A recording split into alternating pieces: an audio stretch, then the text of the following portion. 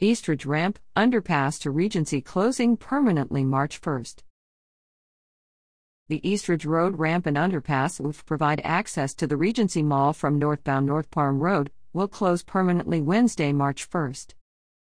The Henrico County Department of Public Works will close the ramp and underpass at 9 a.m. to begin work to improve the bridge and backfill the underpass. Motorists traveling north on North Parham will continue to be able to access Regency via Holly Hill Road.